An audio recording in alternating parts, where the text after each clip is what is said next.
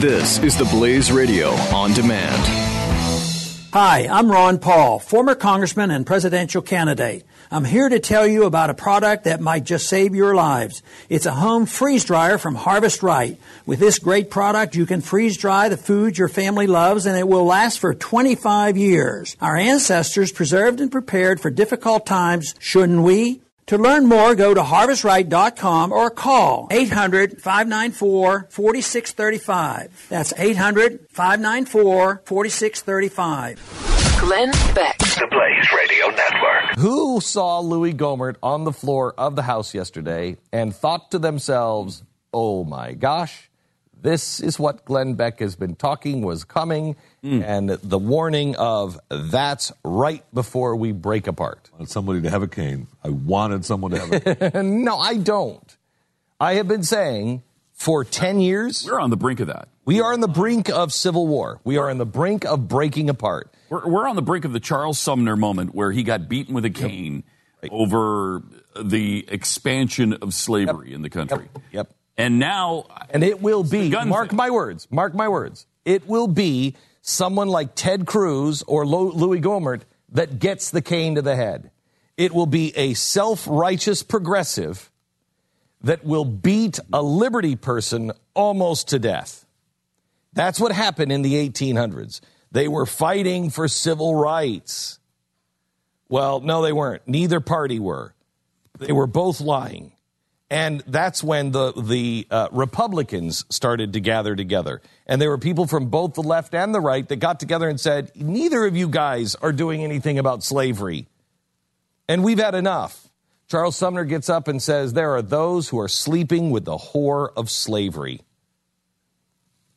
Well, guy from the South in the House who took that as a personal insult walked in, took his cane, and beat Charles Sumner almost to death. While everybody stood around and watched. Nobody did anything. In fact, they never prosecuted the House member for doing it. Right. He never spent a day in jail. Sumner was never the same. Never the same. It took him 3 years to recover to the point where he could go back. Right. 3 years. 3 years. And nobody pressed charges. They all witnessed it. And so about maybe 7 years ago, I came and I said, you know what, guys, I've been doing my research on revolution and civil war. We're a long way away from this.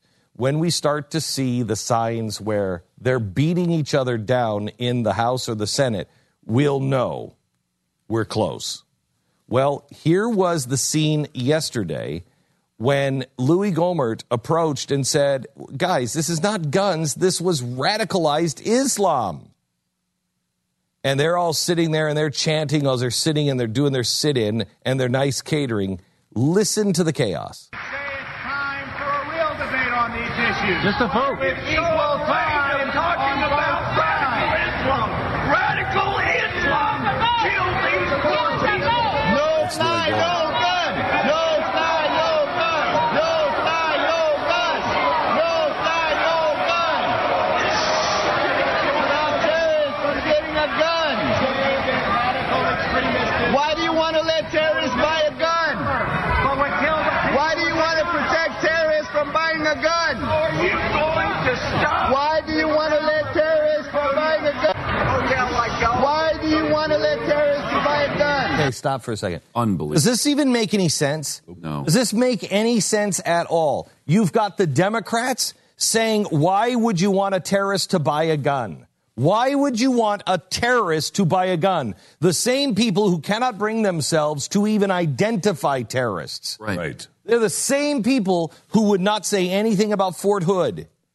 This is a game, guys. You're watching a play. Why do you want terrorists to buy guns? That's not the position of the left.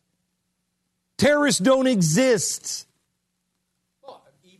Even the Orlando guy in particular, they went way out of their way to make sure that you knew it was not about Islamic extremism. It was about guns. It was about he didn't like gays. It was about maybe he was religious, but it wasn't about his Islamic extremism. Just Loretta Lynch just the other day said we may never know what his motivation was. Just after her own department released a transcript which he himself identified as a Islamic soldier and pledged his allegiance to ISIS and al-Baghdadi. And her answer to that is, we may never know his motivation. So they're shouting, why do you want a terrorist to have a gun? And the guy was not on the terror watch list. He had been looked at that's by what they're the fighting FBI. for. That's what they're fighting for. To be able to put people on the terrorist watch list and then stop them from buying a gun. You can put people on the terror watch list. They could have had him on the watch list. And he had been investigated. But he wasn't on a watch list, so he could, even if you did the terror watch list and they can't buy guns, he wasn't on it. But here's the problem, Pat. If he would have been on the terror watch list and if they were investigating him, if people had made these charges, they couldn't really go in and look at his computer. Yes, they can. It's called the NSA. I thought that's what we were doing. Yeah. I thought that's what they were doing illegally against the Constitution. See, none of this makes sense. They are not fighting for life, and they are not fighting for civil rights. In the next 19 seconds, you could sell your home. Okay, it's not going to sell your home, but you're going to take a big step toward getting it sold. Go to realestateagentsitrust.com and find an agent selected by my team, a professional who shares your values and speaks the truth. Sell your home fast and for the most money. Get moving at realestateagentsitrust.com.